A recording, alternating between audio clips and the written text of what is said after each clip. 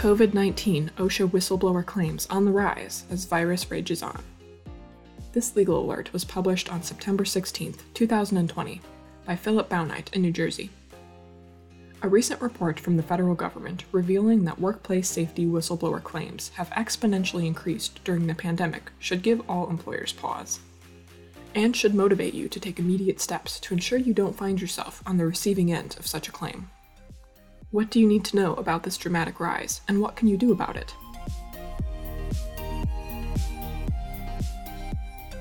Federal report shines a light on massive increase in safety whistleblower activity.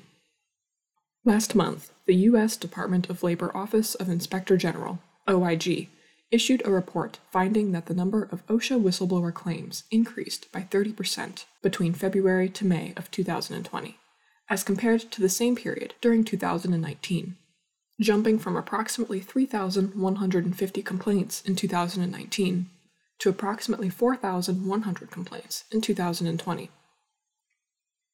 In addition, the report noted that 39% of whistleblower complaints filed from February of 2020 through May of 2020, approximately 1,600, were directly related to COVID-19.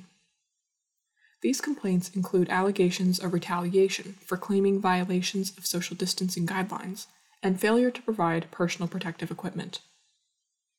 The report also noted that a shortage of OSHA investigators, combined with an increase in complaints, has caused delays in OSHA's ability to complete investigations. The OIG recommended to OSHA that it needed to fill the handful of open whistleblower investigator positions to address these issues, and also take additional steps to increase agency efficiency with respect to these claims. In response, Lauren Sweat, OSHA's Principal Deputy Assistant Secretary of Labor, stated that she agreed with each of the OIG's recommendations and vowed that OSHA would be making the reinforcement of the agency's whistleblower program a priority. This means that there will soon be a full complement of agency investigators ready to visit worksites across the country, looking not only for safety concerns, but examining possible retaliation claims against workers who raise such concerns. Whistleblower litigation has also spiked in recent months.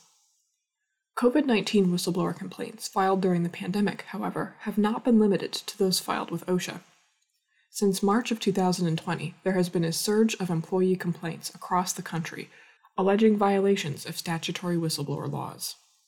In fact, Fisher Phillips' COVID-19 employment litigation tracker indicates that whistleblower and retaliation claims represent one of the largest categories of COVID-19 litigation.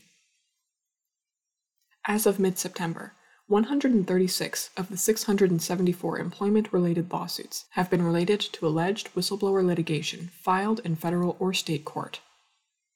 According to the Employment Litigation Tracker, California has the most virus-related workplace retaliation lawsuits with 30. New Jersey follows closely behind at 26. These claims are being filed by employees in a variety of scenarios, including the following. Cimino versus Italian Village Pizzeria, Superior Court of New Jersey.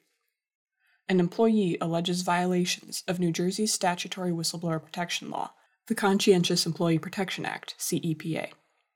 He alleges that his employer did not take the appropriate steps to protect him and other employees, as they were not provided masks, and the company did not establish appropriate social distancing protocols.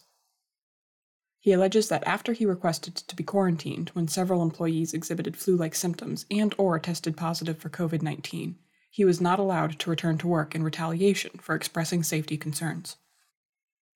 Concorso versus Route 23 Auto Mall LLC, Superior Court of New Jersey. A former employee alleges that she was retaliated against for demanding that her employer take appropriate precautionary action to prevent the spread of COVID-19. She alleges that, in response to her concerns, she was initially selected for furlough and subsequently terminated from her employment. As a result of this conduct, she filed a lawsuit alleging violations of CEPA. Clark versus Carlson Management LLC, Superior Court of California. A former healthcare employee filed a claim alleging wrongful termination in violation of the California Labor Code for objecting to work assignments. In this action, she alleges that her employer required her to assess patients for acceptance to its senior living community, despite her belief that she had likely been exposed to COVID-19. After objecting to continuing the assessments due to her concerns about spreading the virus to vulnerable seniors, she was terminated. What can you do? Both the OIG report and the rise in COVID-19 related whistleblower complaints highlight that workplace safety complaints are on the rise with no indication of slowing down. While you cannot always prevent individuals from filing such complaints, there are steps you can take to help minimize the chances of a claim being filed and increase your organization's legal exposure, which include the following. 1. Regularly monitor and implement CDC, OSHA, and local guidance regarding appropriate COVID-19 workplace safety practices. 2. Train employees on appropriate COVID-19 safety procedures. And 3. Update anti-retaliation policies to cover workplace safety and health issues. In addition, you should listen to employee safety concerns and investigate employee complaints. You must be sure to diligently document the steps taken and information obtained during any workplace safety investigation.